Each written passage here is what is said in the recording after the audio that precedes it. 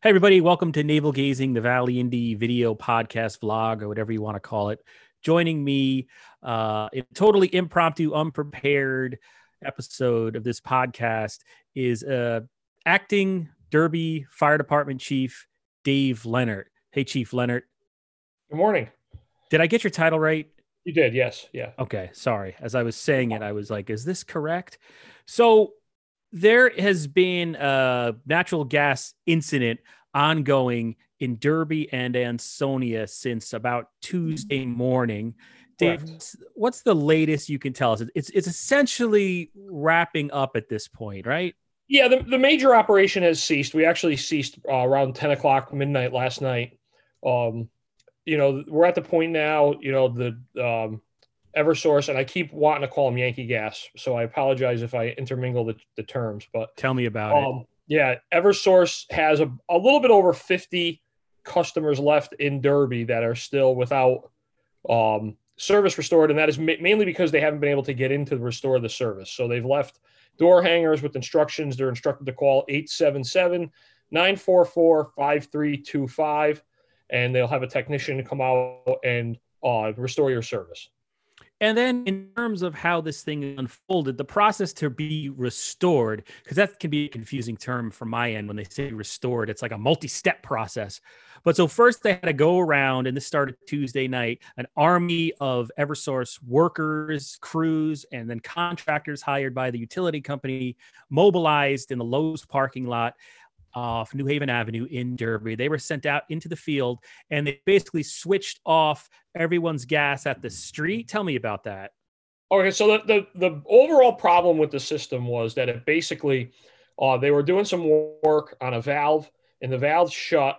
So they essentially, the easiest way to translate it is they shut off service to a large number of customers, which was about 2,339 was the latest exact number they gave us, and across Derby and Ansonia. And basically, so since they shut the service off, as people throughout Tuesday or was it Tuesday morning at this point? As people throughout Tuesday morning began going about their day and using their gas for their hot water, their furnaces, the area that was effectively shut off ran out of gas. So I think one of probably the biggest, mistakes we've made throughout the whole thing was we kept referring it to as a gas leak. And really there was no leak, is more of just the supply was shut off. So if you have gas appliances, your furnace, your hot water heater, anything like that, your oven, your stove, there was no gas in the system. So if you think about all the appliances that are out there that have a small pilot light lit somewhere on them to keep it burning and for you to keep it lit, all of those would have gone out. So the safest way to do everything was they had to physically go around and shut the gas service off, which usually could be done at the meter. So they went to the Tuesday night, they assembled, and they went around to all the addresses and shut the gas off at the meter. Then they were able to repressurize, if you will, their system, so the pipes in the street. And then the final phase was they had to go into your house or into people's houses or businesses, and they had to physically turn the gas back on and then make sure all the appliances came back up safely too, or relit pilot lights, things like that. Now I'm sorry, go ahead, Dave. And it's labor intensive, 2,300 locations. The Eversource, they did call an army. At one point, they had about 300 personnel on the ground, according to what they told us, which is a very large logistical operation for any organization to undertake. And they set it up in the parking lot of Lowe's. Like, there was a lot of buzz, but that was the staging area with the command post was there also. Yeah. And then in terms of the initial problem, Mitch Gross, the spokesman for Eversource, explained it to me. Well, we had a malfunctioning valve that caused a backup. We dug it up and replaced the valve. You had said they were doing some road work. Like, where was the road work happening, or the maintenance or whatever they were doing? They had dug up something. It was on Route 34. On the Lowe's side of town, or the good side of town where I live? It was on the east side of Derby. Yeah, the east side of Derby on 34. Okay, so that's where the problem was. And a cautionary tale to this whole thing was, if you remember a few years ago in northern Massachusetts, there was a situation where in other words, they had the opposite problem. So for a lot of people who were worried about Oh, well, why do they have to come into our homes? Why do they have to make sure they have lights? A few years ago in Northern Mass, they had a situation where the lines received too much pressure. And what was basically happening was it was turning all those little pilot lights into mini flamethrowers. So you ask why Eversource, or people are asking why they had so many people here, why they had to get in everyone's homes, why they had to shut it off. You just need to look at that event in a comparison of a worst case scenario where they had the opposite problem. Instead of the system having no gas, they had way too much.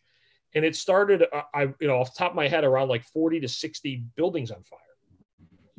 So when everything was done out of caution and safety, and it was done in a normal way, it's just, again, 2,300 locations of having to physically go and turn a wrench to shut it off and then go back and light it takes time.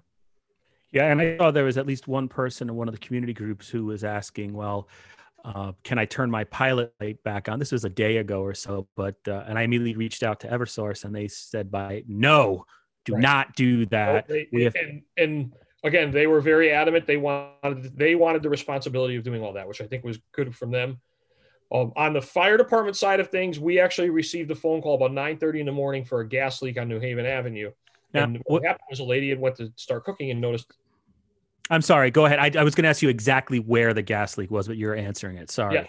Yeah. And she went to go start cooking and realized there was no gas coming out of her stove. So she, out of safety purposes, called the fire department because she thought it was very odd. And that's kind of what led us down the rabbit hole. By about 2 p.m. in the afternoon, we began deploying more resources. At that point, we put all of the fire companies in Derby on standby. We called firefighters to the firehouses. And we weren't at that point too, we weren't 100% sure what the exact issue was, and our fear of there being some kind of large scale leak everywhere. And I hate to say, there are very few cities in the state or in the country that understand the dangers of a gas leak like we do in Derby. And so we put all those crews on. And I guess one moment that I found, I had a call. So our ladder truck is out of service, and Ansonia is covering us. So I called Ansonia to have them have a crew on their ladder truck. And at the time, we didn't realize that the majority of the houses were actually in Ansonia. So we involved the Ansonia Fire Department right off the bat as our immediate backup, along with Shelton, Orange, Shelton, Orange, and the Seymour Fire Departments. Through our mutual aid, we notified all them. And then it was very, very rapidly after that I had to call Chief Eamon back from Ansonia and inform him that as much as this was my problem, it was just as much his problem too. You must have loved hearing that. Yeah. So at that point, we decided, behind the scene things, we as the management of the fire service, we train for these types of events, large scale, long duration events, but you don't see them as typical around here. And, just for background, the training basically comes out of the lessons learned from out west, where they have the wildfires and when you're deploying 10,000 firefighters and emergency personnel over the period of 2 months, they've put together a lot of good training programs. So we established what's called a unified command post. We notified the regional hazardous materials team. We also notified the Fairfield County's hazardous materials team, because they have some command resources, which if you were there with us, you saw the giant fire department command post that we had. That was from the Mid-Fairfield County hazmat team. During throughout the course of the incident in Derby, we had about 35 to 40 firefighters on standby. EMS personnel were also called in with the ambulance corps and their hazmat team. And then also we responded to about 26 incidents related to gas calls, smell of gases, those types of events throughout the day. Ironically, the last gas call we had was actually when they turned the gas back on the Derby Milford Road area. We had a gas leak at the East End Firehouse. So that was our last call of the night, was to go back to the East End Firehouse and fix the problem there. And then how do you a gas leak call like that comes in, an odor of propane or natural gas or whatever? How's that call handled? You go in there with meters? How does that? Yes. How does that work? And was it any different? Was it any different over the last day or so, considering the fact that you had this incident going on? No, not really. It's they're I hate to say, for us, odor of gas calls are routine. They're part of our normal business. So each fire company in Derby carries a meter capable of sensing levels of explosive gases in the air. It also senses CO and a couple other different gases. So for us, it's a very routine call. And we go off the meter readings that tell us what to do from there. If we go in and we find no readings, which is what we're always hoping for, it's a lot easier than, specifically if we go in and start finding readings, because now you start playing a little bit of a detective game and trying to trace the source of where the leak is coming from. And fortunately, in the majority of all these calls, I hate to say, with the exception of the East End last night, we actually didn't really have gas in any of the. We did have one gas incident on South Division Street, which is a lot of people in Derby kind of forget about that street, which is the street under the Division Street Bridge by McDonald's. There, if you're on the Riverwalk, you can look across and see it. We did have one gas incident over there during the operation, which was yesterday morning. But again, since we had the unified command post with the Eversource personnel in the command post, as soon as we got the call for the gas leak, as we deployed our forces, they deployed theirs. So it made the situation, progress a lot quickly. Yeah, and then in terms of that South Division Street one and the East End hose one, what was the nature of the problem? Like, what was actually going on there? The East End hose, actually, when the pilot light had gone out, and the Division Street one was a leak in the system.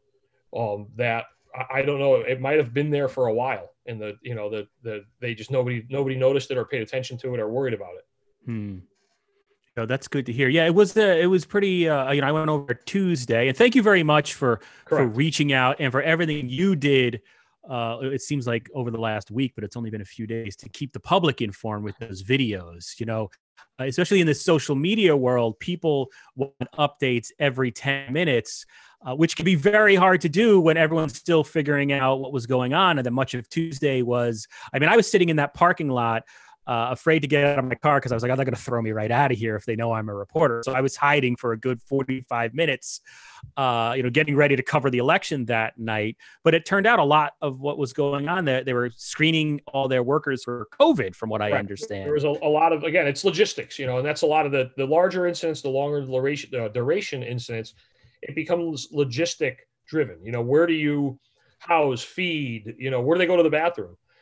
Things like that begin to play into it. And the whole time that we were there, the whole time we were doing this, again, we had that unified command post. You had the fire department, the ambulance corps, the police department, the mayor's office, public works, all there for both cities, Derby and Ansonia. And as much as throughout this, and I'll even go back to the tropical storm in a couple of months ago, my Facebook updates or my videos have given us in the fire department a good PR perspective, but none of that's done without first, running it through the other departments, running it through. I've seen some comments about how, like, well, where's the mayor? Where's the mayor? I'm not posting any of those without the mayor and I discussing them ahead of time, and our opinion has always been it's good when people have one familiar face. People feel much more comfortable. And that's kind of one of the reasons why it's fallen on me recently with some of these incidents. But I kind of laughed at a couple of comments where they said, oh, the mayor has been absent. The mayor was there with us in that command post for hours and hours at a time, on the phone, helping out. There are times where we were having, we were waiting for information from Eversource, and we were waiting and waiting and waiting. And then, you kind of got to kick it up a little bit, and you ask now the mayor to get involved. So it helps a lot. Another person that was a great help was Representative Clairtis. She was there. I saw her show up. Yeah. She was there for a while, and she was able to help us a couple times. Get some information, help us make connections and who to talk to type things. And the one of the difficulties we have is, in the fire service, we have very delineated command structures. It's paramilitary. I'm the fire chief. I give my instructions, my orders, and my guys carry them out, and we work like that. When you start dealing with third parties, private corporations, there's different layers. We were asking for a message from Eversource to go out on the Code Red system, or whatever the alert system is that they have nowadays. And we were waiting for it for a little while. And, like in their world, it has to go to corporate, and then it's got to go through legal, and they've got to make sure it's all correct. We're a lot of times in the fire service, we're much more, okay, this is what needs to be done, do it, versus dealing with like a corporate structure. So those were kind of just a little bit of the difficulties that we had in dealing, with a corporation rather than, us on our turf, if you will. Yeah. But most of them by the end of the first night were solved. by Tuesday night, like 10 o'clock, we had a good, who's who, couple meetings went by, just a couple of, meet and greets of over who we're supposed to talk to. And after that, it went very smoothly. I think Eversource did a great job of keeping us updated. They did a great job of coordinating with us if they needed us places and how to deploy us. So initial hiccups, but once we got the machine moving, it went very well. Yeah, and you brought up a good point talking about the mayor. I mean, I'm just a small one-person news site, in Derby and Ansonia, but sometimes, like from my perspective, I'm just trying to get information out there. You get it in, you try to get it out, and you don't think about. Sometimes you don't think about where the information's coming from. You'll see what an official said. You just want to get the accurate info out there. And I will say, because I saw some of the posts being like, "Where's the mayor?" Maybe one or two. We had been in contact. And then once Mayor Zekin called me on my phone, I don't think I put this in the story, but he called me. He said like, "Hey, here's what here's what we have going on." And I said, "Oh, I just talked to you, and I just talked to Eversource." But once he called, I said, "Oh, okay, this is really something," because you didn't know, there's the election was going on, and that's what got me over to report on it in person. And I saw the mayor was there, so yeah, it's a good point. Just because you see something attributed to somebody, that person represents the really an administration. So, and the same thing with, I got to say, Eversource, Mitch Gross, he's their spokesman. He this morning, 6:30 a.m., sent me an update about what was going on, and yesterday too. And that's rare, especially when it's not like I'm the New York Times. I'm a guy with a bad mustache in my basement. Yeah, and I when we were discussing media, we explained to them the importance of the Valley Indy. Oh, okay, thanks. We did. I'm not trying to toot your horn, but we explained to them how in our area you're an immediate source of news, and you're probably one of the best because of your, and it's all social media nowadays, and the fact that you're all social media driven, you're probably one of the best people to get information to get it out to our small area. So it's interesting, like, and this is totally maybe nobody even cares about this, but just the way Facebook is. So you've got the Ansonia community group, the Derby community group. I run a Derby community group. You got the Valley Indy, and you'll see like nobody's reading all those Facebook groups. It's very hard to, all right, here's what's going on. But then 5 minutes later, someone will ask because they didn't see it. It's becoming very difficult to get info out. It gets out there, but handling the fire department social media, if we go to put a message out, I think there's like 7 groups that I have to share, find the group, share, find a group to send it out. So sending out information, the good thing is it hits, you could see the statistical data. You're hitting 3,000-4,000 people within moments of putting it out. So it has become a massive tool in our toolbox, especially during emergencies, to keep people informed, sometimes keep people away from areas during an emergency. And it is an emerging field. I hate to say, we keep saying social media is an emerging field. It's been around for a while, but it just seems like it's much easier and quicker to get the word out that way. And then that first night, that Tuesday night, I mean, you also had the election going on. Were you right through the night? You looked a little glassy eyed the next morning. Is that what that was? So, Chief Glode was the initial incident commander. He arrived on scene about 2:00. I got there about 4:30, 4:45. I relieved him. I stayed at the command post until around 2 a.m. At that point, we start working what we call operational cycles, and we start planning ahead. Well, if I have to be here from here to here, who's here from here to here, and start scheduling things out. So I stayed till about 2. We had one of the other fire officers come in from 2 to 6. Another one came in from 6 to about 8, and then about 8:30 I returned till around 2. Then Chief Glode took back over from 2.